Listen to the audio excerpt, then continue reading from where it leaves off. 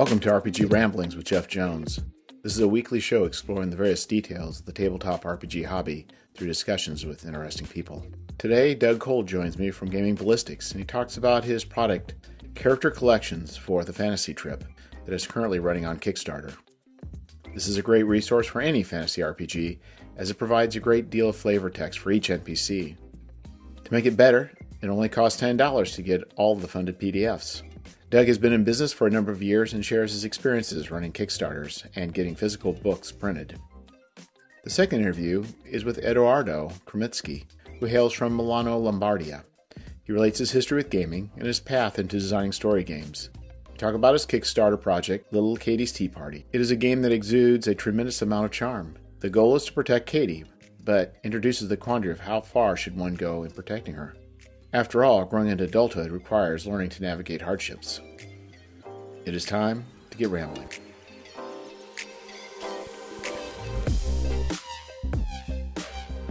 So you have some products for the fantasy trip that is kickstarting as we speak, right? I do. As part of writing up, and I am going to talk about the Kickstarter, but there's a tiny intro here. As part of writing up one of the adventures that I finalized for the prior TFT Kickstarter called The Sunken Library, I ran into a situation, and I'd seen this before, where a random encounter is, you meet 6 fighters of 32 points or something like that. And I was getting a little miffed because I was tired and COVID and all that.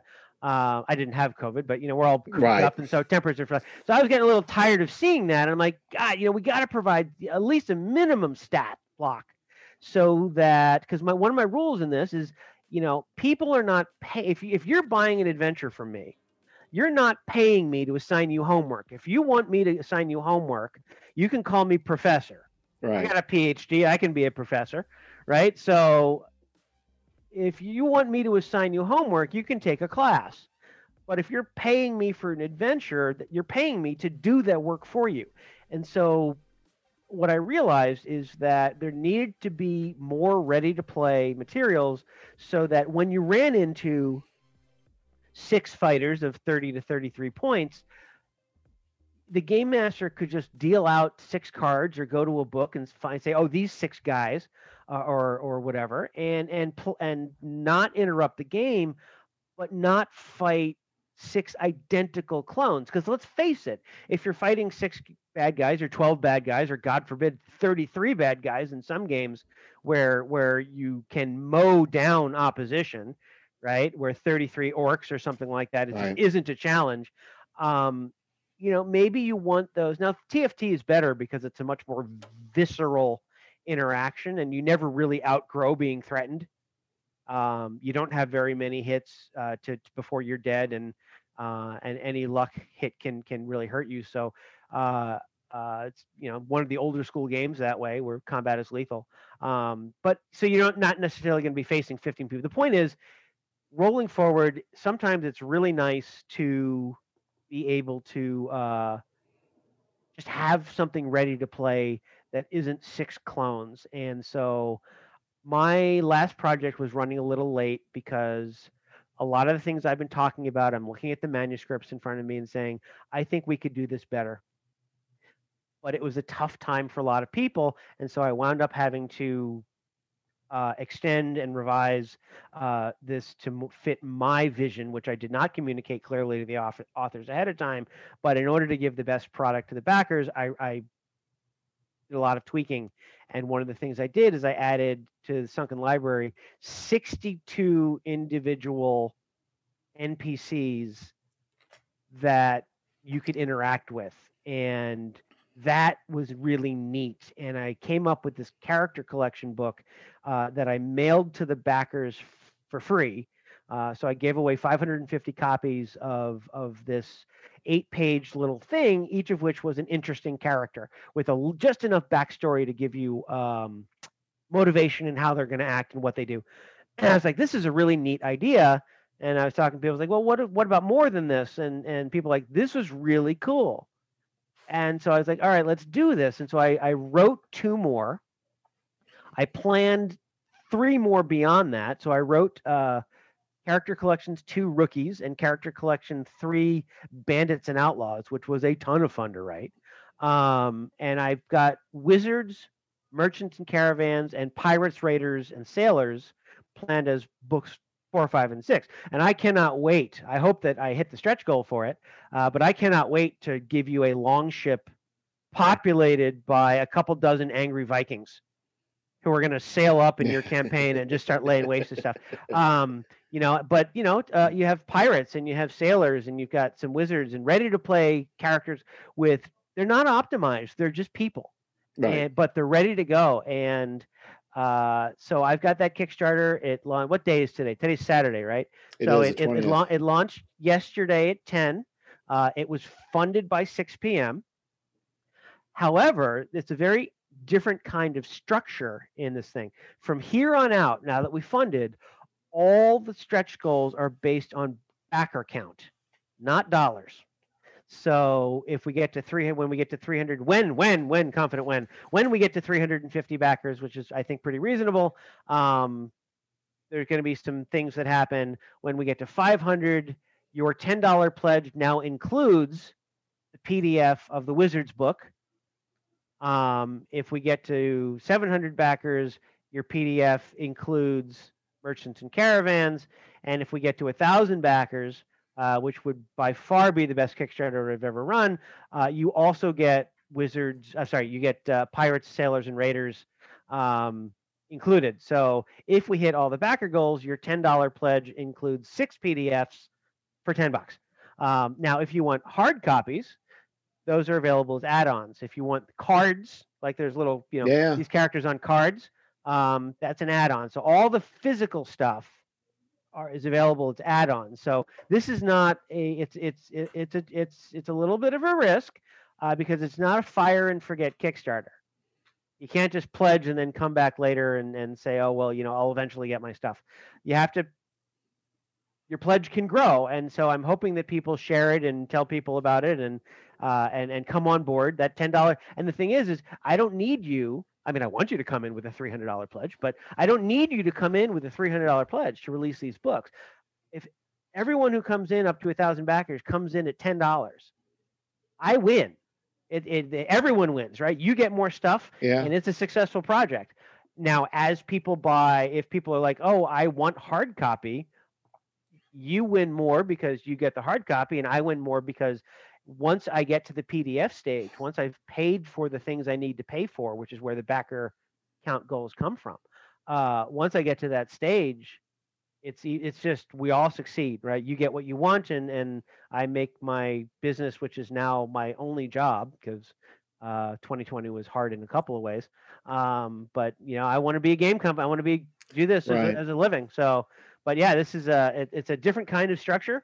And I'm hoping the word gets out and people come and drop. And even if you're not playing Fantasy Trip, these concepts are very portable. And you've got every character is individually illustrated, little black and white or grayscale line art, and provided. There will be these not only they're in the book, but they're actually on the front and back covers, which of course in a PDF is just the second to last page in a grid, so you can print them out in a little hobby knife action on cardstock, or I'm gonna print out 2.5 millimeter chipboard counters, the punch outs, as well as the quick reference cards. So there's a lot of product, especially if you've not jumped on board with my TFT materials before. There's I've been at this a while now, and so if all 6 books fund, I'll have 16 TFT books that I've published in the last couple of years, and over 600 individual characters on cards and counters with art. And as someone said, that's no longer a curiosity, that's a reference. Right, that's a wealth of material that you can just keep coming back to, where you'll never you can run into these guys and you can never run into the same 32-point fighter twice. And if you do run into him a second time, you won't know because you've had 162 encounters before then. So it becomes quite the tool to provide interesting and varied campaigns. So right now we're there. The campaign runs until March 9th. So another 16 and a half days, so to speak. And we're funded, and the next step is 350 backers. So really, right now, if you're backing, you will be delivering. So it's not like it's a uncertainty as far as if it's going to fund. It's already funded, so you might as well just jump on. that is correct. And honestly, at this point, the best way to do it is jump in, throw down your $10, figure out what you want later, right? And if you don't want anything more than your $10 PDF, you're going to get whatever comes for that. But there's no pressure to spend a lot of money on this. I mean, please spend a lot of money on this, but there's no pressure to do it because all the goals are simply based on the number of people who pledge. And from here on out, now that it's funded, and I can tell you, Character Collections 1, as I said, was finished as part of the More Perilous Journeys thing, so that's already out there. Character Collections 2 and 3. Character Collections 3 is completely done. All the art is there. It's written. It's laid out. It's ready to go. I could ship it out tomorrow. I just received either half or 3/4 of the art for Character Collections 2. And Character Collections 1, the 350 backer stretch goal. Character Collections 1, I used art that I already had. But the first stretch goal at 350 backers is going back and individually illustrating the characters from CC1 to put on cards and counters. I'm not going to relay out the book because people bought it. They have it, and some people bought it in hard copy, and I don't want to take that. They did me a favor by buying that book in hard copy, and they wanted it in hard copy, and I see no reason to invalidate their purchase.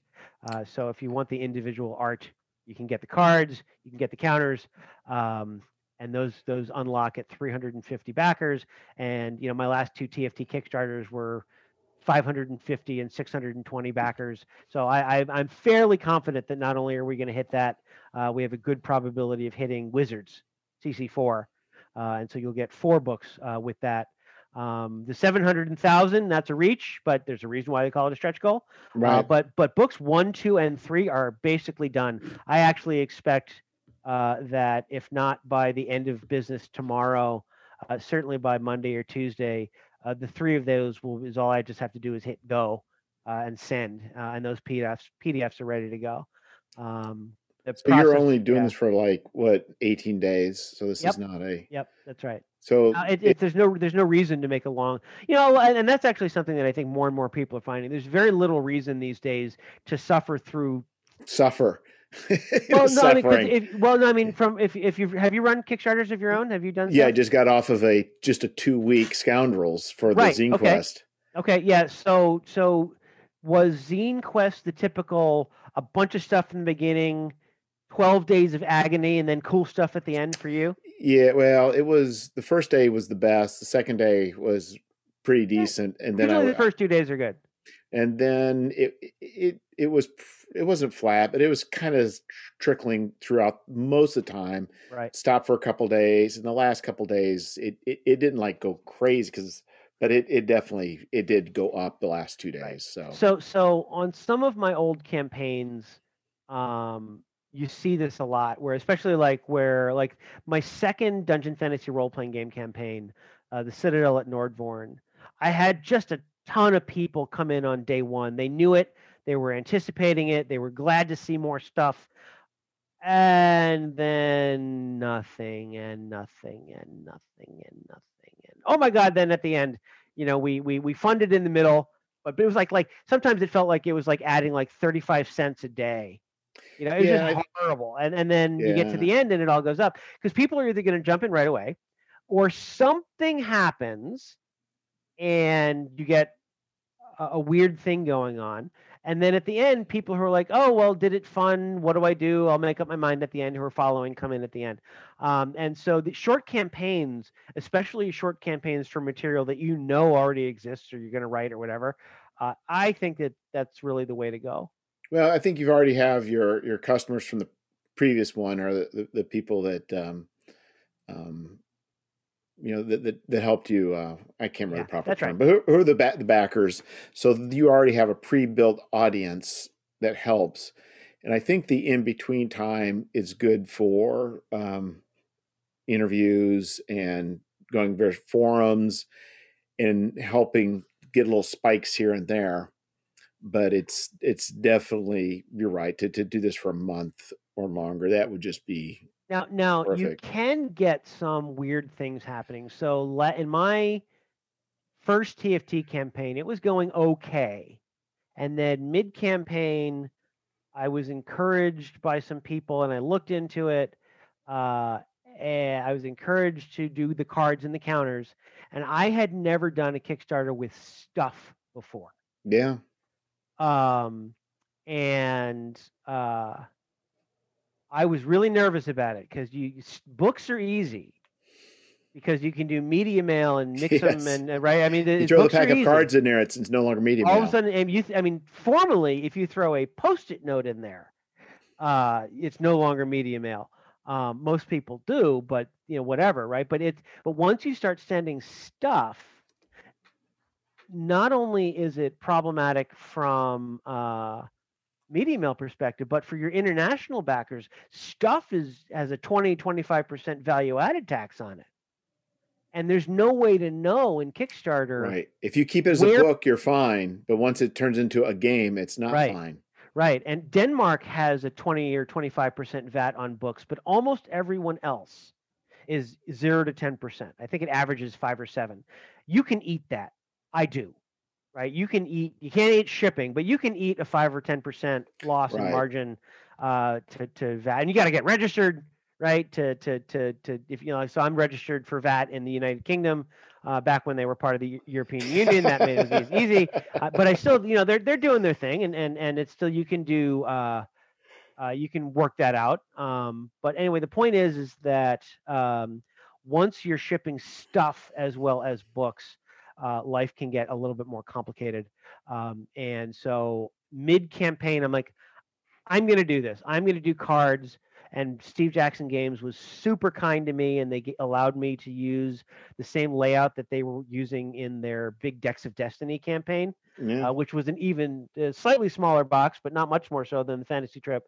But they let me use their layout and the card size, and so I didn't have to do it. It was the same product. It meshes with their stuff perfectly, and that is the same of the current cards. I might Yeah. add they are Decks of Destiny cards. And all of a sudden, in the middle of the campaign, it went insane. It went absolutely insane. People were throwing money at it, and more people were backing, and blah blah blah. And I had never seen a Kickstarter where, in the middle of the doldrums, all of a sudden we had a typhoon wind and it just took off. It's Well, still to date my best Kickstarter ever. I think the thing too is, I mean, the books, it's like you feel like you can get anytime, right? Yeah, that could be. But cards and and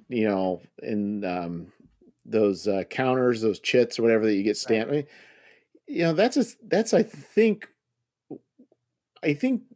that's a good time to do premium stuff. That's when people, they got the money, they're looking, they're like, I want. So I did my Kickstarter, it's 3 zines combined. Okay. Yep. So 2 go together hand in hand. Third's just optional rules, but the 2 are hand in hand. And I thought, nobody's going to, and I did my pricing. I looked at Phil Reed, followed what he does. Basically, he does a $1 PDF, $8 for the zine for the actual physical zine. But what I did, $8 for the PDF, $16 for the physical 2 zines, and then the 24 for the physical 3 zines. And I figured nobody's going to spend $24 for a zine. I figured that was my lowest, and so I offered the $16. So if somebody wanted physical, they could. And hardly anybody bought the 16. Either you're going PDF or you're going full out. And so I think what's happening is if you offer, because who's buying Fantasy Trip? My guess is people who are nostalgic, right? And they're going, and this isn't like other things. This is a very specific product, and they're going to spend money. Why not spend another $20 and get the full meal deal rather than Right. a book they can buy anytime? I've got a couple people on the current Kickstarter who took a look at the offering that I have, and they've been in on some of my other stuff before, but a couple of people put down $375 betting that not only would this take off, but we'd get all the stretch goals, all the cards, all the everything. So I mean, people are willing to throw down for this sort of stuff, and the TFT crowd is really good about. I say really good. Is they like their dead trees. Yeah. They like their cards, they like their counters, they like physical books. It's almost when I do so, like my last two TFT campaigns, for every backer who was PDF only, there were two who were print and PDF.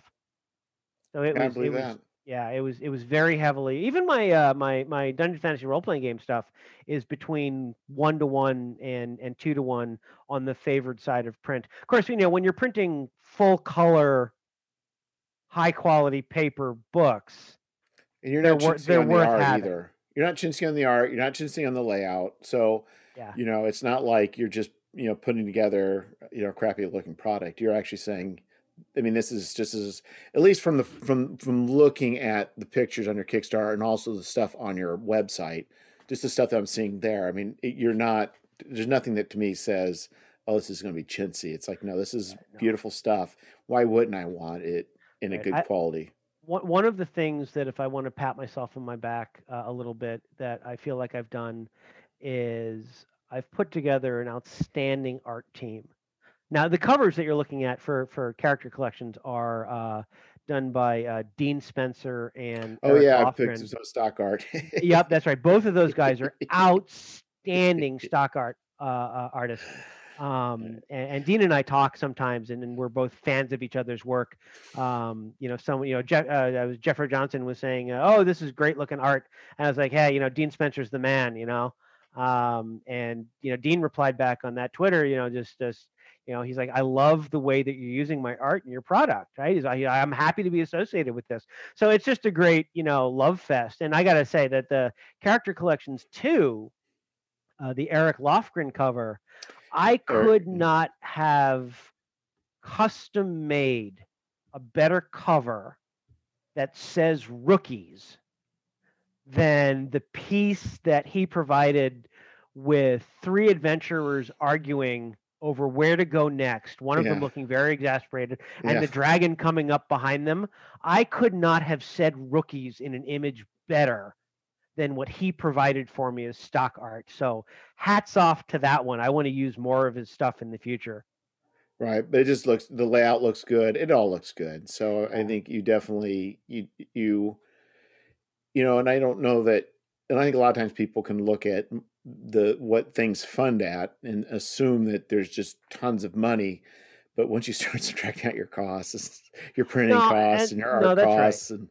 And it's not always like what people think. Oh, you got $50,000. Well, maybe it's all said and done. Maybe right. You wind up with 8 in your pocket or whatever it may be. Well, and I can tell you, because I publish my financial reports. I am very, as we used to say at the consulting company when I work with them, open kimono, right? So I'm very open about open kimono. Yeah, that was what you used to say. Look, I'm going to be open kimono here about what's going on. But every year since I started my business, I've published a year in review that includes very detailed financial numbers. Yeah. And my 2020 was a Charlie Foxtrot from beginning to end. It was just horrible. I think I lost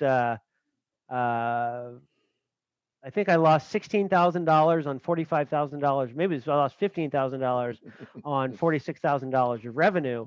Now in 2019, I had a $20,000 profit on 115,000 in revenue. So 2020, I had a 60% contraction in sales because my prior two projects went long and difficult, and I don't do a project until the last one is done. So like I launched yesterday, but this past Tuesday, I put between Tuesday and the prior Friday, I put 270 packages in the mail for the More Perilous Journeys project. That was heavy. So I put 500 pounds of books in the mail there. But once that was done, I could get into new revenue mode. Right. And do some new stuff. And it's more fun to do new stuff, right? You get to create and do. Yeah. But yeah, last year was really hard. But by and large, to do a full color book like some of my Dungeon Fantasy role playing game stuff, you're looking at between $150 and $300 per page, between paying people a good wage to write it, editing, right. art, layout. And by the way, that sort of $150, $200, $250 a page does not include the printing. People still think, I think, that the printing is the expensive bit. It is not. Right. 75% of your costs get you to PDF. The printing is usually, at least from my experience, about 25% of my total bill. Yeah, I think what I need to do is we need to have you back on, and we can discuss go into the weeds on business, because that's a very interesting topic, and I think we're going to wind up with, if we're not careful, a 2-hour episode. Yeah, and, but I guess to sort of bring that back around, I'm both nervous and excited about the Character Collections project. I really like the structure where your PDF, the value of your PDF grows as more and more people jump on board. But the physical products are gated by the stretch goals, so that at the end of the day, everything that you can get from me is win-win, right? Yes. I'm making a product that I can afford to make. Yep. And I can make it with high quality. I don't get into a situation where I have to skimp, because all the costs of getting to the PDF stage are in the stretch goals. Yeah. And I am perfectly happy to get there at $10 a pop. And actually, it's predicated on getting there at $10 a pop. Well, Phil Reed's kind of is kind of he did, didn't he? He's getting he kind of has the plan, and I really want to get him to discuss the business, because I've been reverse engineering, at least looking at what he does. Yep. And he's definitely got a cadence and a pattern that he's following. He does. He's got the right synergy. Obviously, he's well known in the industry. He is a savant at production. The man knows how to put stuff together. Yeah. And the things that he does are systemless mostly. I know he's done some Mörk Borg stuff, which has system to it, but a lot of the stuff that he deals with are all idea seeds, and they're not system dependent. Even the Mörk Borg, if you look, I'm not into Mörk Borg. I mean, I'm not that familiar with Mörk Borg, but if you kind of look at the stuff that's being produced, it doesn't require a lot of text. It doesn't require a lot of narrative. It kind of some narrative, but it's more description with a little bit of stats, because it's not systemless, but it's definitely not a GURPS or a 3.5. Right. And honestly, I would never look at Character Collections and say this is an OSR product. But goodness gracious, you can use it as an OSR product. You've got some stats that actually translate reasonably well into the 6-stat array. You've got a half a dozen to a dozen descriptors, like, talents, sword. Okay, so you know that they're going to use the sword. You're not really going to walk away and say cleric or druid or whatever, but you can, because some of these heroes and stuff are going to have naturalist or woodsman, and those are going to be your rangers or your druids. Some of them are going to say priest, and in Seedry, the TFT world, that's an entirely secular affair. And you've got wizards, and wizards are wizards, right? So, and then in terms of fighters and barbarians, you can kind of sort of, just everyone's a fighter, right? So you can use these characters as inspiration for NPCs that you meet real easy. And I'm really tempted to try out some of these with OSR stats. And the reason I say OSR is, and maybe I do 5th edition or my own book, Dragon Heresy, which are really indistinguishable. Just the terseness of the OSR stat block works with the way that these are written. And I'm going to walk away here with, if we get all the stretch goals, with 600 pieces of black and white art. And the OSR and TFT are famously black and white interiors because of the, not all of them, but most of them are famously black and white interiors, because you're going for a certain feel from that speaks to people. And frankly, it is so much easier to have great production values with a black and white interior because it's so much less expensive. But I think also those people would enjoy having those cards too. You can shuffle them up and deal them out. Okay, shuffle them up, deal them out, because the thing about henchmen too. Yes, absolutely. That's kind of a mainstay for some of the OSR is a bunch of henchmen. So flip. Here's your 4 henchmen. That's right. That's exactly right.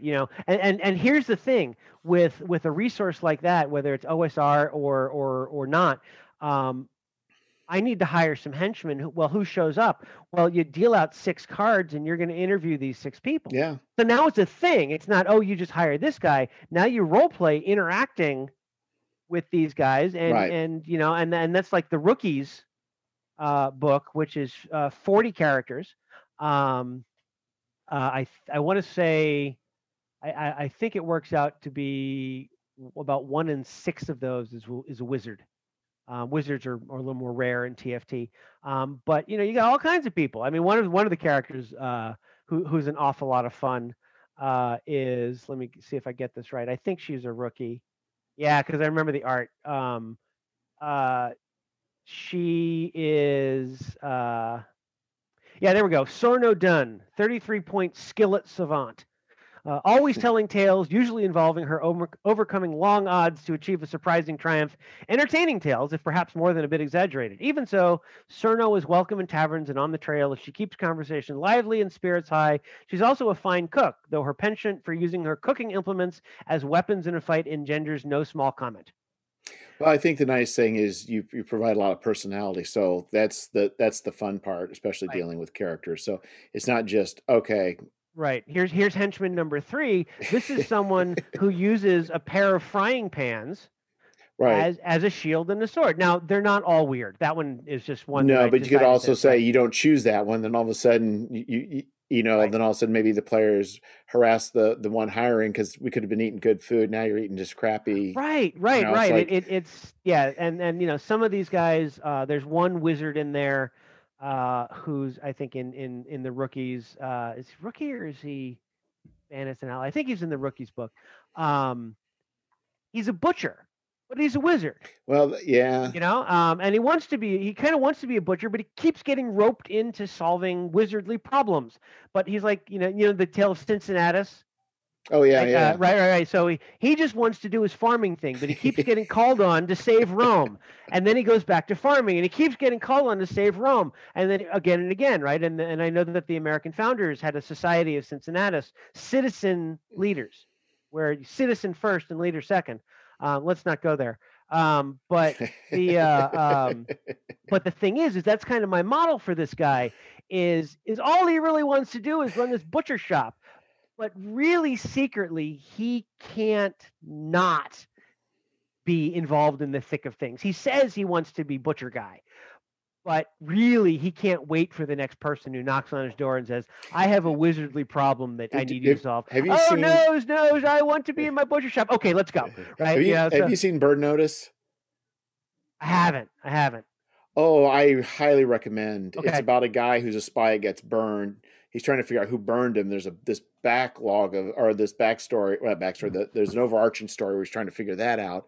but every time there's somebody's got a problem he's got to fix. Right, So right, right. there's Keeps that getting level. pulled into it, right? Yeah, there's a point where it's like, he doesn't really want to, then all of a sudden it's a kid involved. He's like, then he can't not. Yeah, yeah, Fine, right? Yeah, exactly. exactly. So, and I just think that and so again, right? The initial 3 books for $10. There's 130 characters in the 3 books, 20, 40, and 72. One of those groups, by the way, in the 72 in Bandits and Outlaws, and that's not a stretch goal, that's just ready. One of those groups is a squad of 12 soldiers who were part of some formal military organization. Maybe it was a mercenary company, maybe it was an army of some sort, and now they're bandits. They either their main unit got killed, or they had to go away, Yeah. or they did something dishonorable. So they know each other, and they fight as a team. And you've got a bunch of archers, a bunch of big strong guys with axes and hammers and stuff, some line spearmen and some swordsmen to provide. So they fight as a team. So I don't know if you've ever run something like this, but boy, if you take your typical herding cats role playing game group and throw them against someone who are disciplined combined arms fighters. The PCs are in a world of hurt if they're going to do, "Hey, Leroy Jenkins," and walk into a trained I did soldier, a sort of right? thing, but in the opposite, they're fighting picks, and Okay, they were just marching out in the woods with no really idea. And these people were using hit and run tactics with low armor, and they could run. They would fire their arrows, run a bit, shoot their arrows, and run a bit. right. Right. And you're wandering around like, why aren't they engaging me? Because they don't have to. They don't have to, right? But you get stuff, and actually, I've got a couple of characters like that too in Bandits and Outlaws. Is people who actually, there's one person who I don't think she has any combat skills. She's a poisoner. Right, and so there's a bunch of stuff, and they're not all optional. I tried to give every character has at least one mundane thing about them, because everyone comes from somewhere. And so maybe it's an armorer, maybe it's a calligrapher, maybe it's there was a couple of them who were disgraced and they're outlaws. They're not bandits per se, but they were kicked out of polite society because they said, "Hey, you're part of a religious order, or you're part of this group, and you're hurting people, or you're doing terrible things, or whatever, and so I'm gonna expose you." And they're gonna say, "Oh, well, who has the power here?" And so they're on the run. Or there's one who's was a Templar and was disgusted by the behavior of his own order, and so now he's just disgusted by everything, and so now he's a paid judicial champion. You have a grievance, I will kick that person's butt for money, but you pay me first. Right, and he's got full plate. I mean, this guy's a dude, right? I mean, he's got a $6,000 suit of armor kicking around, right? Or especially if you're in TFT or really any role playing game, he's a walking loot pinata. But he's a tough walking loot pinata. Yes, exactly. So there's stuff like that, and I had a lot of fun writing these characters. I continue to have fun writing these characters, and I hope people are willing to. Some of my updates will throw down. I think some examples. As you mentioned, it's very usable even if you're not using TFT. Yeah. So it's definitely it can provide a lot of just, which I think is what a lot of times missing is just the I remember back in the day when I bought with the Rogues Gallery. Yep. I mean, it's just a bunch of stats. I mean, it's just like it was just dry dead. So I think it's really good. 1,000 is the magic number. I don't know if we said that during the conversation or before, but 1,000 is the magic number. Really, I would say that for at least for me, but in general, I do a lot of spreadsheeting because I was an engineer. I'm a math guy, whatever. I have a PhD in material science and engineering as my background. So I do a lot of, but I was also a management consultant. So I do a lot of spreadsheeting, and when I look at books from like the short books of 48 pages and fewer, if you get 1,000 people to come in on that, by and large, you're making money hand over freaking fist at 1,000 people, right? Because the books are usually priced at the square root of page count. So I've done a curve fit for hundreds of published professionally books, and Basically, if you you can charge twice the price if it's 4 times as long. And so the 48, the 32, the 16, anything that's in that saddle stitch range, if you get 1,000 people, you're making good money. On a print book, especially PDF too, fine, whatever, because the trend is still the same. But especially on a print book, you're going to pay $1.50 or so for that book.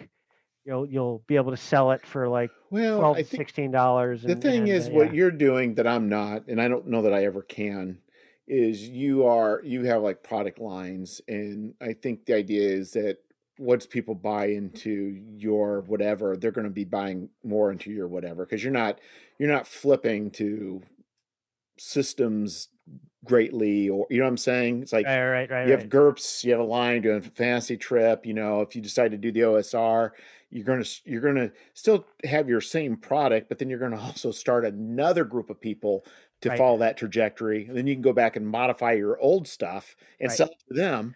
And that's actually something that I want to do, and I think I talked about it in my goals for 2021. Is I have this game called Dragon Heresy, which is my 5th edition fantasy heartbreaker. Um,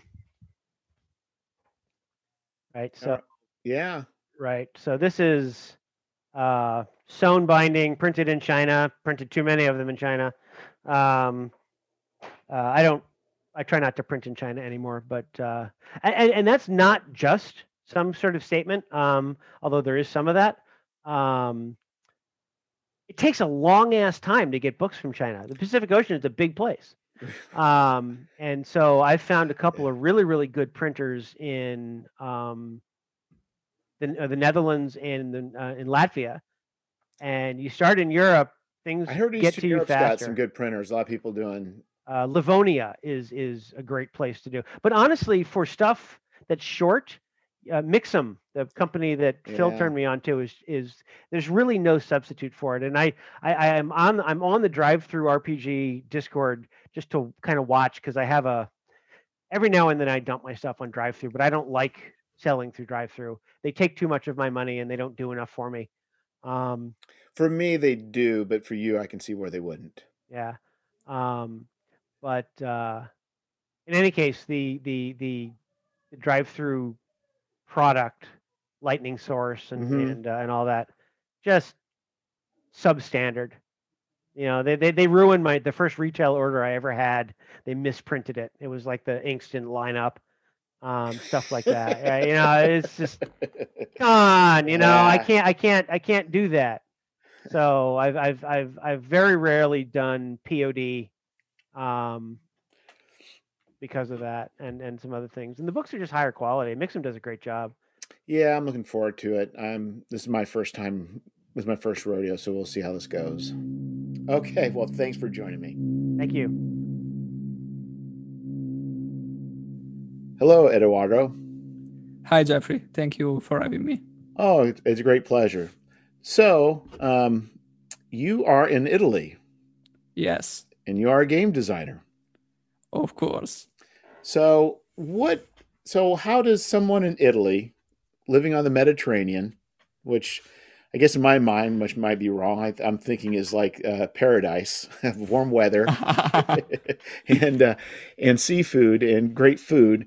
Um, my experience growing up with RPGs, even though it's much different now and people are younger, is just that most of the RPG grew out of people living in small Midwestern cities and towns where weather is miserable for most of the year, and when it was good, there's still nothing to do. So we would sit around these games. So someone in Italy, how did you get started with RPGs? Okay, well, for starters, I live in a small town near Milan, which is 200 kilometers away from the nearest sea, which is the Liguria Sea. And that's not a good sea, rocky beach, so not much not attractive. And as a small town inhabitant myself, I start playing with my friends in high school and middle school. mostly Dungeons and Dragons, of course. And so when you were playing Dungeons and Dragons, were you playing? I'm assuming an Italian translation of Dungeons and Dragons. yes. So which version did you start playing? The 3.5 version. Okay. And then I mean, I stay on the 3.5 version for a long time. And I play my share of fourth edition as well, but like long after. So like, what age were you when you were playing fourth edition? I played in my university period, so 21, like almost 10 years ago now. And the other game I played as a teenager was Cyberpunk 2020. Yeah, you definitely were in the era of complexity of game systems, and I think being at your age at that time, because I'm older than you, so we didn't have games that measured that level of complexity. But boy, that just seems to be at that age, it's like the perfect system to get lost in. Oh yeah. I remember. I mean, I remember that the 3.5 specifically had a truckload of expansions, splat books, and stuff, and we use it all. I mean, the most vivid campaign I recall. We played a level 15 with multi-classes and all the material available. I don't know. Like we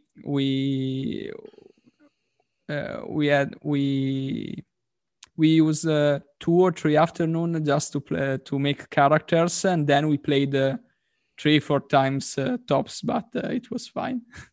Yeah, I mean, we did have some systems that were more complex, but they were just the mechanics were terrible as opposed to, I think 3.5 and especially 4.0. They probably were much more, even though maybe the splat book started breaking things at the end, they definitely were much more usable systems rather than some obscure stuff that, came out in the late 80s. So those were heady times where you could, I played the hero system, which I dearly love, but once you get to the combat stage, you're playing for maybe an hour and a half just to resolve a combat. But when you're young, it's like, that's perfect, right? You're going to kill an entire weekend. You don't care that it takes 2 hours to do a combat. Yeah. I played. I remember playing over the entire night, like to the sunset until the sunrise. No problem. No, as long as you have Mountain Dew, you're good to go, right? Yeah, basically yes. Yeah, and I heard some like horror stories about the Palladium Rift systems. I've never played in the Palladium system, but I have as well. Yeah, recently I played the Savage Worlds version of the system, and it was a ton of fun. But of course, it was a newer and more manageable system. So it's fun. Well, Savage Worlds, it started as a miniature system, and it is, I think, generally pretty efficient in doing what it does. And I think that, I've never played the Rifts, but I think if I was going to do Rifts, if I would definitely choose the Savage Worlds, even though I've never read the rules, but I'm familiar with Savage Worlds. Say that's a much quicker system to resolve things. Yeah, and then also you can yell mega damages. So this is the core of the game, to my understanding. Mega damage. Yes. There's a podcast called I think it's called MDC Cast, where they just go through some of the Palladium books and just do a page by page critique of just the absurdity of it all. But it's kind of fun. It's kind of fun. So so you played these games. So a lot of crunch. So was there a period in time where you stopped playing games? Not really. During the last year of the university, I started to hang out in the forums and in the online groups of Italian players, and I basically was exposed to the more new wave in the stuff. We have some publishers that are committed to translate and bring to Italy those kind of games. So I play a couple of times Trollbabe by Ron Edwards, and then stay on that branch for a while actually. And I think that the first game of the genre I played in a convention actually was Lovecraft-esque by Joshua Fox, the Lovecraftian horror thing. So you said Lovecraft-esque. So Yes. what kind of system was that using? It's a masterless game, and you basically tell a story of Lovecraftian horror by chasing the footprints of a witness, and you follow him until he faces the final horror, and normally they die horribly. Yeah, it's Lovecraft after all, no? Yeah, exactly. It's disappointing when nobody dies and nobody goes insane. So it sounds like you at this point you took a hard turn, right? Yeah. I like. I mean, I was young, so I take that hard turn. Then I explore in that direction. Then I at one point I think I said to myself, okay, I know about it. I like it. I will play it probably a lot, but I also want to play other stuff. Yeah. So I play other stuff like. I play my fair share of the 5th edition of Dungeons and Dragons, of course. I run all the Curse of Strahd campaign. I'm in the middle of finishing the Lost Mine of Phandelver run from the starter set. And I like it. It's a good edition. I think I like it because now I have a simpler taste. So right. Maybe as a teenager, I would be bothered by the simplicity of the mechanics and the numbers. Not now. Right. I think there's just a point, right, where I think there's a number of systems that go on in. I mean, we look at an RPG. There's a number of subsystems like character generation. So if you look at like 3.5, I mean, you can just spend days just creating characters, right? Yes. And you just get lost in that whole thing. But I think as we get older, our emphasis is more on let's just get to the story. Let's get to the fun parts and less of those sub games. So that's where I think those simpler systems, they get to the point very quickly, right? They focus more. The simpler your system, the more it gets to whatever it is it's meant to do. Yeah, I agree. Also, I have a personal issue. I think the game I played during my high school prone me to attend a math degree, mathematical science, and in university. So now my work is different from that. I'm not like a scholar or stuff, but still I can help to try to calculate all the probabilities and the curves and derivative and the first and second derivative of the probability and stuff. So the simpler, the less my brain goes around that concept. Well, I think what's interesting, have you ever played any games like the Cortex system? Like it's Marvel Heroic, they're famous for, and Leverage. Have you played any of those games? I don't know the Cortex system because we kind of haven't. It's a dice pool system. Okay. But I think what's interesting is you have the ability to manipulate the dice in your pool before you roll it. Okay. And I think what's interesting about that system is it takes away, I think, one's ability to, like you said, calculate probability. Because you look at, you say, you know what, I hit on a 15 or better. I got 17 hit points left. My sword does 1d10 of damage. He's got X amount of hit points, and you start figuring out, like, what are my odds of surviving this? What are my odds of winning this? Where I think there are some systems where they obscure I'll say the probability from the player to be able to quickly discern. But it's nice to know that there's math behind it that you can rely on, that it's not just broken. But I think that does kind of help with immersion more so than, like you say, when you have all the gears right in front of you moving, you can kind of look at it and do analysis, where maybe you shouldn't be doing that in a role-playing game. Yeah. You almost never should do that, to be honest. Yeah, is this what my character would do, or is this not what my character would do? Not be like, well, I got a 25% chance of winning, and I think about a 40% chance of dying. It's like... Yeah, but it goes worse. Like if I do that in 4 move, I have the 91% probability to close the encounter. So let's do that. Yeah, right. If I die, we're done. Let's just do it. Yes. Either way, we're good. It's like, yeah. And so it sounds like you do play still the D&D, but just not the 3.5 anymore. No. And so you start playing these, I think when you start playing the simpler. So you start playing these less rules heavy systems.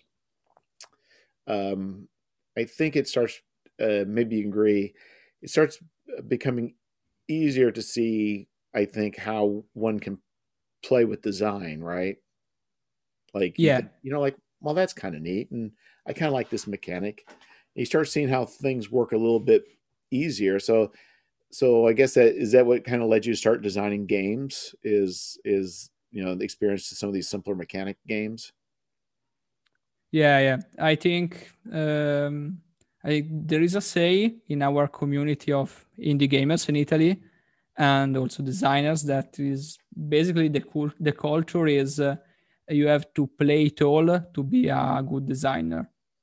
So yes, those are certainly games that prone you to think around mechanics and different point of view in games, and make things different, because they feel and play around maybe quite different with each other. So I think you are more upward to do something even different from that. Right. So what was the first game that you designed? Oh, let's see. I mean, even with when I was playing only D&D 3.5, of course, I scribble on my notebook some system that are something or somewhat. But I think so you created a house rule for your D&D system. So yeah, of course. What were you dissatisfied with? He said, you know what, I could do this better. Of course. Yeah, I have my D&D but better stuff. I don't recall any of it. Like, I purge it from my memory because now my D&D, my 3.5 but better is 5.0, so it's okay. And I think my first game at all was a Deadpool hack. Deadpool is a game from I only remember West from the surname. It's a really simple game with a pool of D6, and it was one of the first game that shakes up thing a little. So you're saying the D6? Are you saying the West End games system with using D6s? You say a D6 pool system? Yeah, the game is called The Pool. The Pool? Yeah. So is it an Italian game? No. It's from... Wait, let me just look it up on Google.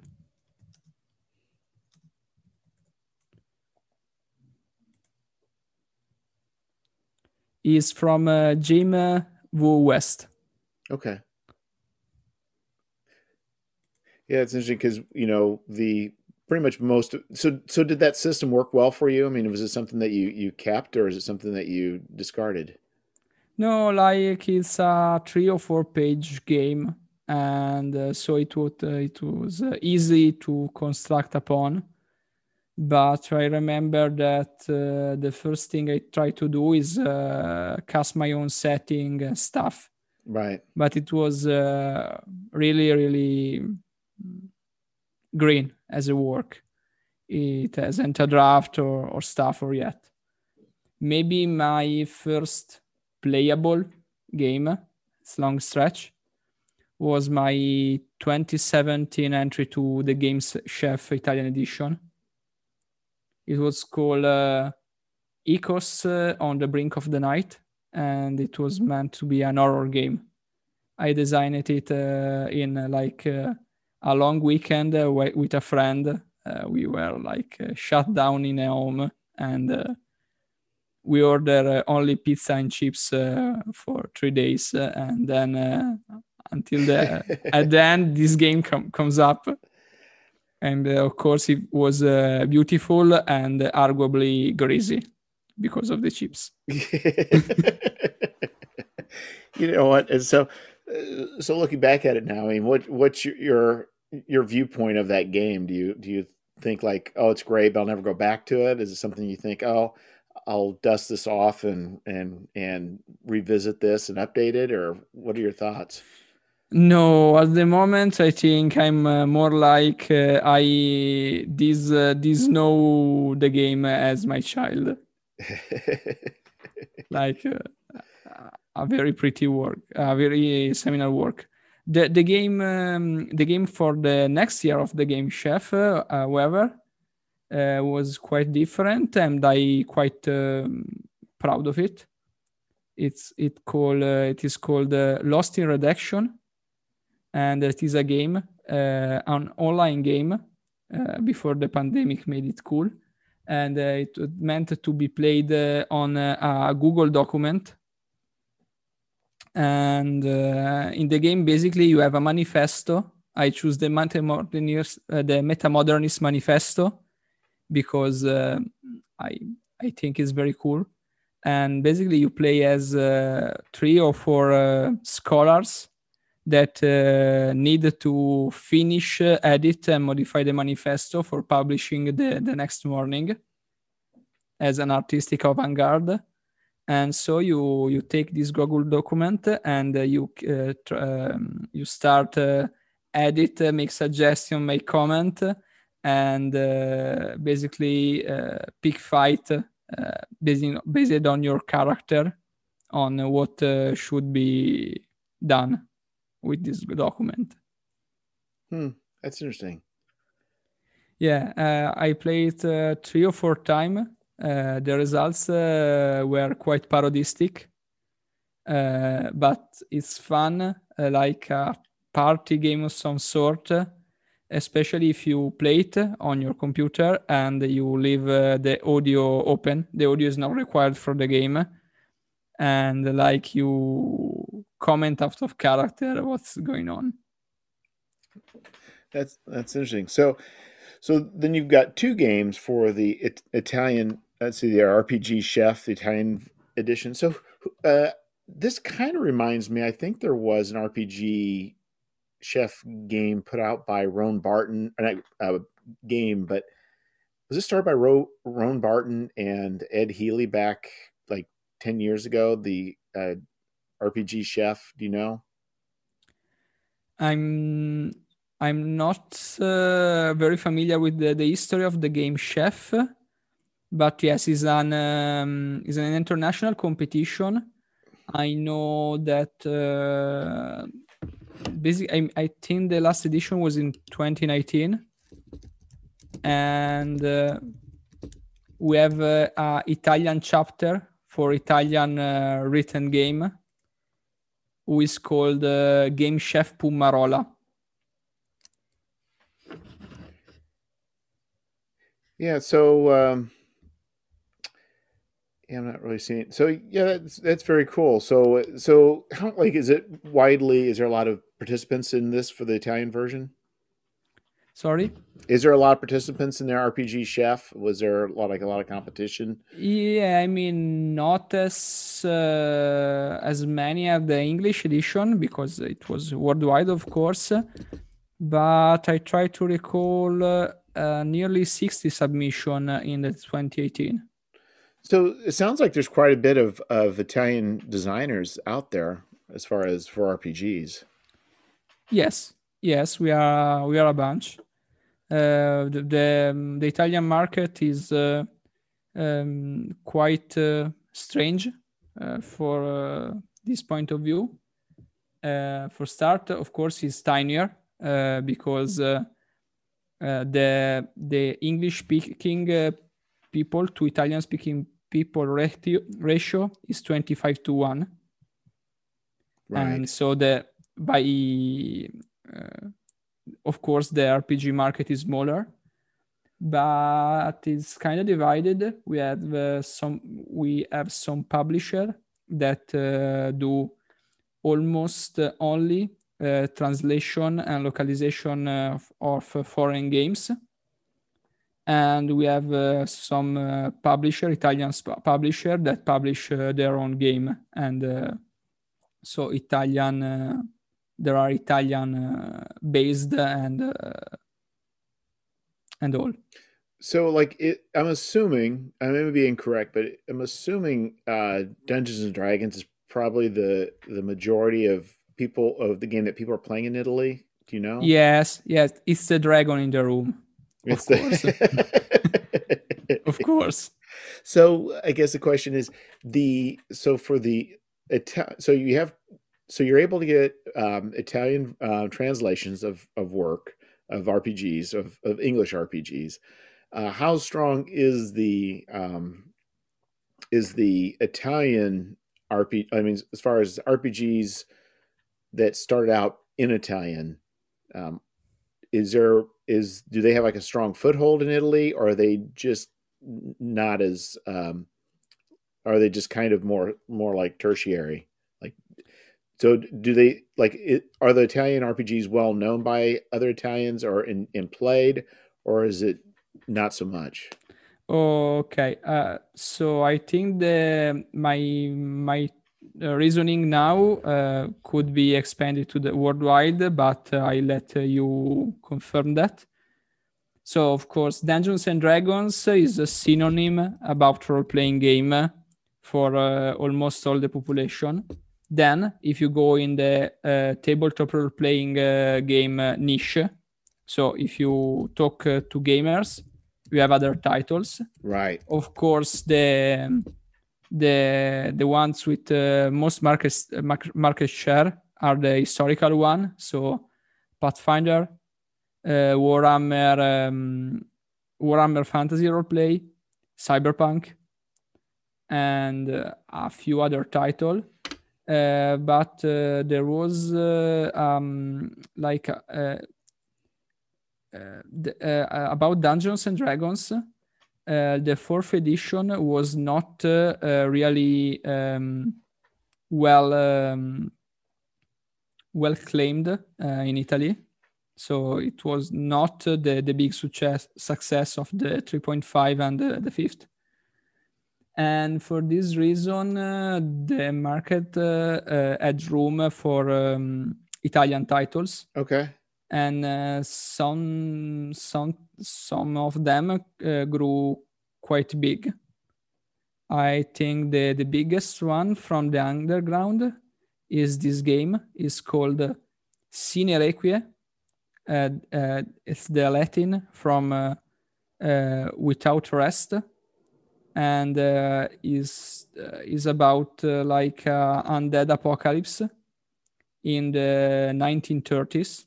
I think I never played it very much, but it's quite big in Italy.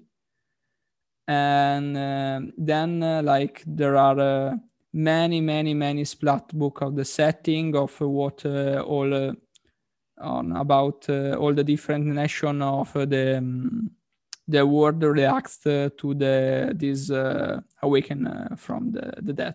But it's set like in the 30s or somewhere thereabouts. Yes. That's interesting. Yeah, it's a very, very nice setting. I hope for a movie someday.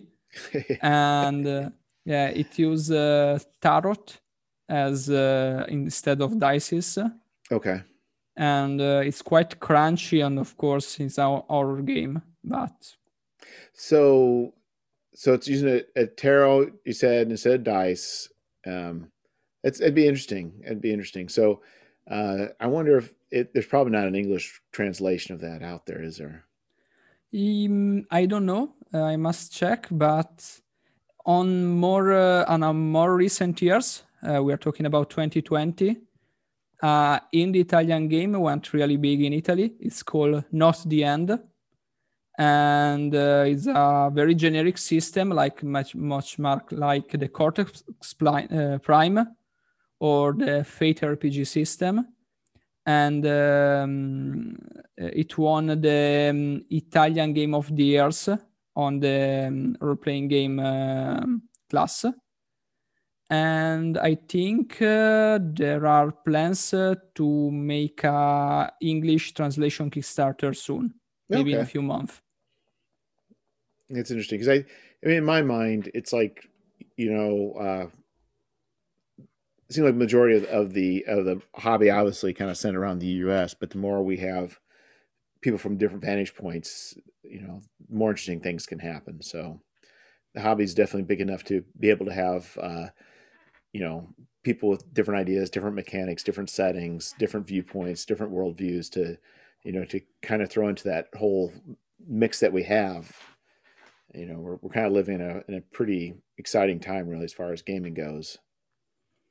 Yeah, I really like that part of the medium. I mean, because it's interesting how. I mean, when you write a game, something about your belief and your cultural background would spill into the game, no matter what. You can do it on purpose or not, but it happens. And then when you read, for example, a game from a designer in the South Korea, it's quite different from a game written in the USA. Yeah, I was listening. Did you buy the Knock magazine? They had a Kickstarter. It's a bunch of like old school stuff they got mashed together. It's called Knock. I think I see it pass it by, but I don't. Yeah, are you part of the RPG zine group on Facebook? Yes. Okay. So anyway, you probably have seen it. So one of the articles, are you familiar with the basic, the old school Dungeons and Dragons module called Keep on the Borderlands? Yeah, I've heard of it. Yeah, so I mean, this came out like say late 70s. So the guy looked at this thing as an archaeologist, and he started analyzing it, and he's like, this whole region is actually Eastern Canada. He started listing all the reasons why it was, in that region, including the idea that one of the creatures encountered was a cougar, which only exists in North America. And I just started thinking, it's like they probably did not necessarily go into that thinking, I'm going to make this, in this particular region, because the guy narrowed it down based on the trees, based on the whatever, it's here. And just like, so anyway, you can't sometimes just help that bring your experiences that actually can directly influence in ways that you just don't even imagine. So, and I think also, especially you're talking about people from Asia and such, they're, especially if watching, like Japanese shows and cartoons, like I forgot the guy's name, who famous Japanese animator, Miyazaki. Yeah. Okay. Studio Ghibli. Yeah. So it's like you realize that their whole view of the supernatural is way different than our view of the supernatural. Yes. It's like Much very. yeah, so it's like, you know what, we do we need more orcs? Do we need more trolls? That the way these are written, it's like this is so much more. It's such a refreshing view to say, you know what, maybe elementals are this way, or maybe demons are this way, or maybe orcs are this way. Or, they don't have orcs, but it's just it does kind of add to it where if all you have is a bunch of people from the U.S. just recycling the same old stuff over and over again, it gets old, right? Yeah, I mean, I like old stuff, especially when you can like play it through a modern lens. Yeah. But I find this diversity. I mean, this kind of cultural exchange by proxy quite refreshing. Yeah, it's kind of like I was listening to a podcast, and I forget the company, but there's a company out of Sweden. It's not Free League, but they went and created based on just traditional mythology. Went back and kind of say rewriting, but they're creating a setting just focusing on traditional Swedish mythology rather than the European seen through a Tolkien lens. It's which we have. So anyway, it does offer more. Like, I think it makes, and the idea too is that it's not just monsters but locations. Like they created a location where if you spill blood in these woods, bad things will happen. So you really don't want to fight because if blood is spilled, the woods will come out against you. Oh. Nice. Things will come alive that you don't really want alive. And so now when you are in these woods, how do you face conflict? Yeah. Because if you spill blood, then things are going to happen, but yet you will have a conflict. How are you going to resolve that? So, I think that allows for a lot more interesting things. So you've been doing game designing, and you mentioned before we started that you've been doing game jams. Yes. So are these game jams through Itch.io? Yes. Okay, so I'm of an age, old man. So I see these game jams, and I scratch my head, and I'll occasionally will see somebody say, "Hey, something about a game jam." So what is a game jam? I really don't understand. Yeah, basically we riff the concept of the video game designer. They are the inventor of the concept. I think. I mean, the whole things comes from hackathon. I think. So basically, it's a prompt for yourself. So you have a fixed amount of time, a fixed amount of constraint about your design. Could be themes or a specific theme or a specific format of your game, and you have to do it. And they are basically they work because on the concept that constraints foster creativity. Okay. And I might say that in a way, the ZineQuest thing on Kickstarter works for the same reasons.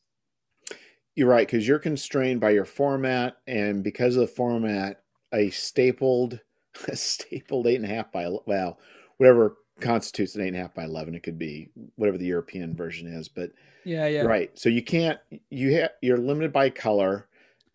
Yeah, especially by the number of pages, because after a certain point, you're because it's stapled, folded and stapled, your book's going to keep getting smaller and smaller and smaller, and then you just can't go past. Say people do, but I mean in general, you're limited to maybe 40 or 50 pages in general is the most that you're going to normally get.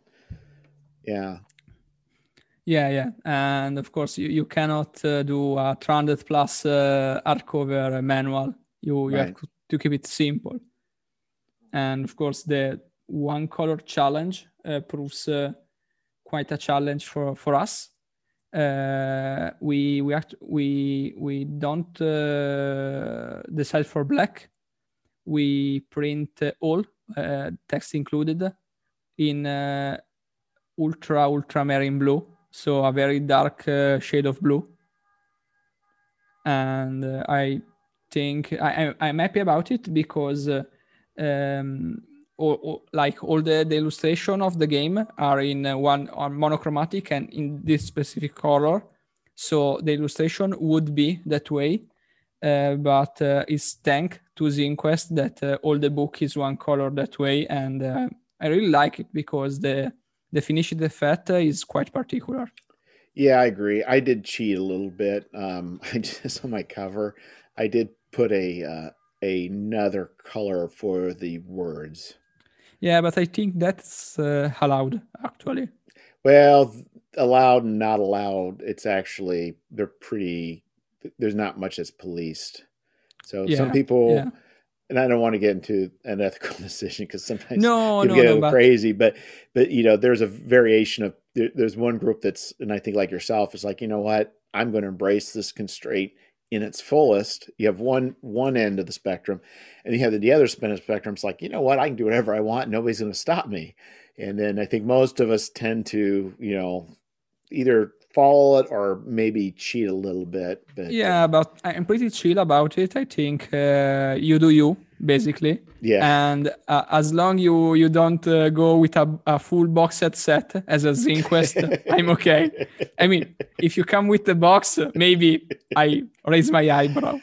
Well, actually, now you say that, it's like, wow, I never thought about maybe, because I did 3. So what I did is mine, Scoundrels had, it was 3 zines. But now that you say that, it's like maybe I could have just made an upper tier. You get a box with dice and whatever.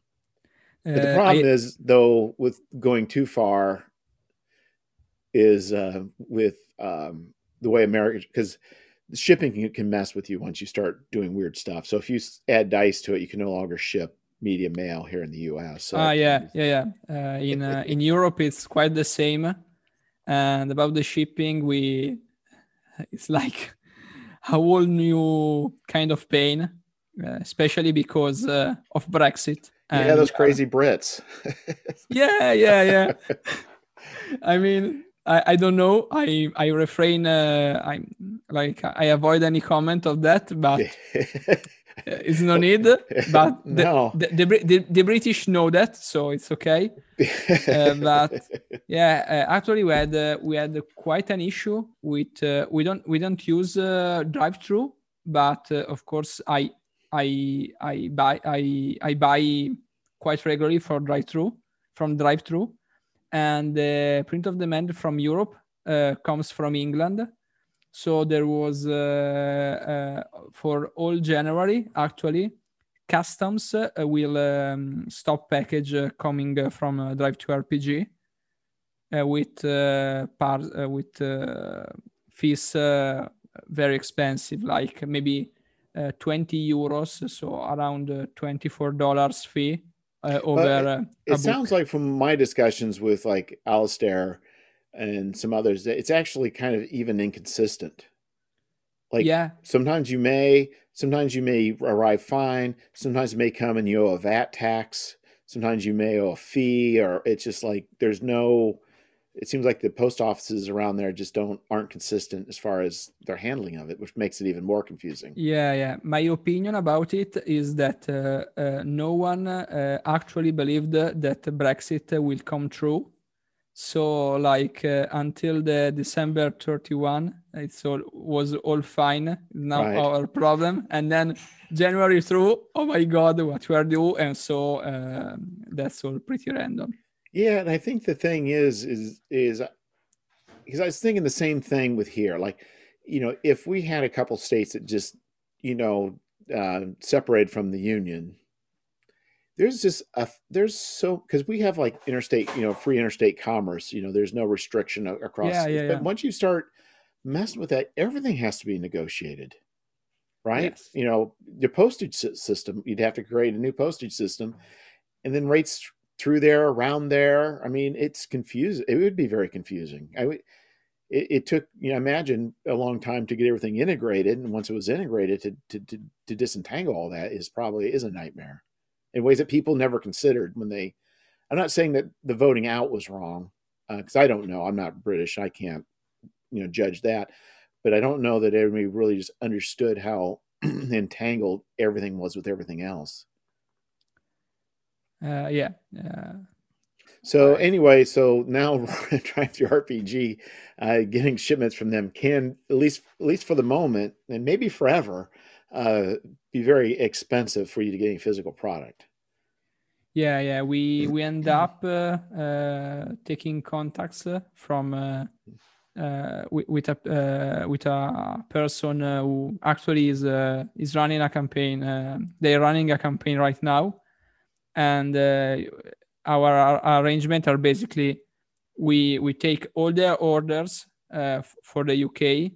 We do a big box, we ship to you, and then we pay custom in advance if needed, and then you ship to all the people. So at least this way we can pay the customs for ourselves on one shipment and not on only. Oh, only right. It's like, you're right, because you have to get smart, because otherwise shipping just is it'll eat so much of that money. Yeah. We are our original plan was to like contraband of all designs in the UK by swimming through the channel, but we have to rule that out because. So the project you have is called Little Katie's Tea Party. Yes. So what exactly is Little Katie's Tea Party? Okay, it's a game where you are playing imaginary friends of Katie's, having a tea party, and recalling past scene of Katie's childhood, where she confronted some distress as long as grow opportunity. And you basically, as friend, can help her and protect her. So you recall the scene, and then you discuss whether your doings were really the best for her. So it's like a story game. It has no dice, no master, and you are drinking tea to resolve conflicts. And it's really a game for talking about parenthood and what does it mean to lead by example. Well, this sounds like this could actually. It's kind of interesting because you have, not only do you have the things that you do, but then you have a follow up to discuss the ethics of it all, right? Maybe not just the ethics, but actually, it's like, and it sounds like what you're doing is you're creating a pattern. Like, you know what? Maybe this is just a good thing to do in life, right? Yes. maybe. I mean, I think that discussing about parenthood is a thing. I mean, maybe not parenthood by itself, but be a parent figure in some way, or an inspirational figure, is a conversation anyone would eventually be doing at any point of his life. Yeah, but I mean, I'm just thinking about, like, even like at work, we kind of do things happen, we move on, things happen, we move on, things happen, we move on. But, the idea that, do we actually, as a group, come together and just reflect? Yeah, the insight. Yes. Yeah, I mean, even like because I mean, you do talk parenthood, and I think that is an important thing. And I don't think, as general, myself included, that we necessarily do a great job of reflection. But I think who was the philosopher said an unreflected life is not worth living. But I don't know. Was that like Socrates or somebody? But the idea is, you should be reflecting. Of course, that's all they would do is reflect. And I guess when you're a Greek philosopher, you could just, lounge about while people brought you food and you could pontificate. But when you mention the dynamic of this game, it's like, that is actually probably just a a good habit or pattern to have in life. Yeah, yeah, yeah. I cannot disagree. But I mean, don't let me wrong. The reflection part is important, but I mean, the game is also an opportunity to have fun with your players, because basically you are imaginary friends, and you are imaginary friend, so you can do whatever you want, Right.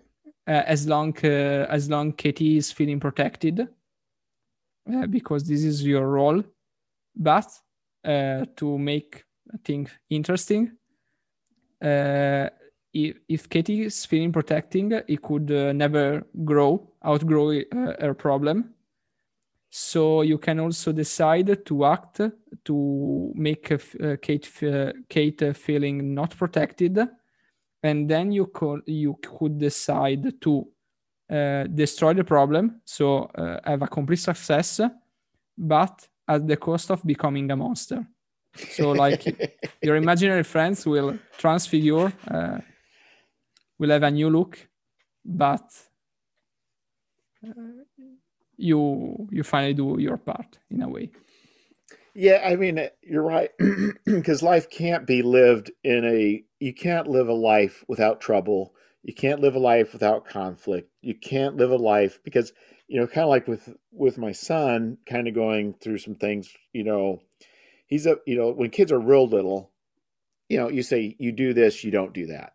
It's very, when they're 3 years old, there's no discussing, the finer points. But as they get older, there's sometimes just decisions that they're going to have to do on their own. So if they've got a friend that's a problem, they need to get to the point where they need to make the decision what they need to do, rather than me just saying, you can't play with Johnny anymore or whatever. You know what I'm saying? So there is, I think, a point where you can't keep them as they get older. You can't directly keep them from having problems, but you can help direct them through their problems. Yes. Because, when they're 3 years old, and if Bobby comes up and punches them in the nose, you say, you know what, Bobby's not coming around anymore. I don't care. But when they get older, the Bobbies in life, they're going to have to deal with. Yeah, of course. They may not be punching in the physical nose, but they will be punching in the metaphorical nose. And so what you're saying is you got a situation where you're a parent, but really it doesn't even have to be a parent, right? It's just somebody that you love. Yeah. Somebody you look up at. You could actually flip roles, right? Could you in this game make Katie be your mother and everybody else trying to protect the mother? Oh, I mean, it would be a different game, but if someone is up to trying, why not? Hear me not playing your game, and I'm already trying to mess with it. But I think the concept's kind of cool there. You know what I'm saying? Is you could take an object of somebody you care about, and you could make the game about them and your way of working with them because your ultimate goal is to do what's right for Katie, right? Yes. That's the ultimate goal, whatever that means. Yes. And this is, of course, subjective. It's not like a truth in the stone. Right. And this is basically the core of the game. Maybe you play a scene, and for this scene, and only for this scene, the right way is to protect her. But maybe if you didn't, Katie could grow stronger. I mean, she can endure a little distress, maybe something a little unpleasant, but to be more grown, to become an adult. I mean, and I'm not referring only to things that are unpleasant and distressful for the grown-ups. The perfect example for me is teaching a kid to ride a bike. I mean, I remember I cry a lot when I was learning how to ride a bike, but my father pushed me, and now I can do it. Right. So what prompted what prompted this idea for this particular game? So what was the vision? What came to you in a vision saying, you know what, this is what I must do? What brought that vision quest to you? I don't really know, because I like to say that I build my game around like that, those errand thoughts you have during the day. Like you are super focused on a thing, and your brain is derping out, and you have this wild stuff in your brain. Then you work on it, and you make I usually work on it and made out a game, if I can. Okay. So it was like this process. If I have like to think about it and maybe do some self-searching, I would say that I'm in a time of my life that where I want to have this conversation. So I want to talk about to be a better parent. And so I made a game to talk about it. So you made a game that is something that you feel is useful or needed by you, and because you feel passionate about it, and we're all human, other people would likely be as interested in as well. Oh God, I hope so. I mean, we'll find out. Yeah. I mean, you also drink tea, so that's quite universal as well. Oh, so that's part of the thing. So is there any tea mechanics involved in this? Oh yeah. You drink tea to resolve conflict. So basically, drinking tea is a social signal that you can do to stay silent. So maybe a player asks you a question you don't want to answer because you don't know, or because you want to answer that by playing. So you sip from your cup of tea. You have to play in a property party. So you can play offline, of course, but everyone of the player should have a cup of tea. You can drink tea or just use it like a prop. And okay. But yes, so the main role of the game is every player can ask away or give suggestion because all other players can stay silent by drinking their tea. And also, when you start a conflict with your character, so you try to protect Katie and achieve something, you based on your role in the scene. So you're playing your friend, or you're playing Katie, or you're playing the role who manifests the discomfort and the distress. You are drinking, and a different thing happens. That's very interesting. So it sounds like you've already so you have a number of people on your team to produce this product. So so you've got an artist, and you've got some other people too involved, right? Yes. And so it sounds like there's more than just you that believes in this product. Oh, yes. So that's a good sign, right? People are excited. Yes, I mean, it's a game about friendship. So it feels wrong for me if I didn't with my friend and right, my family and stuff.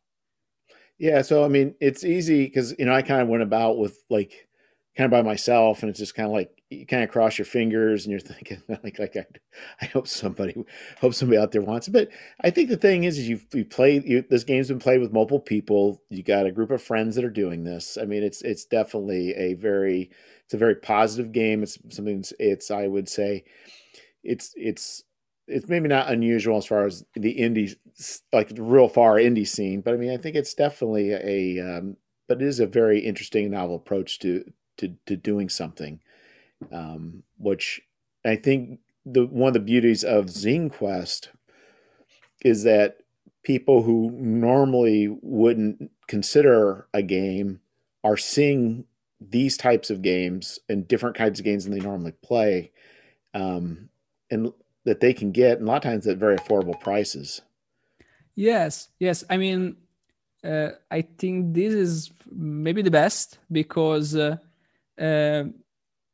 if I had to do it maybe on a different time without Zine Quest, I had to do probably a book with, I mean, which is more expensive. Let's not fiddle it around.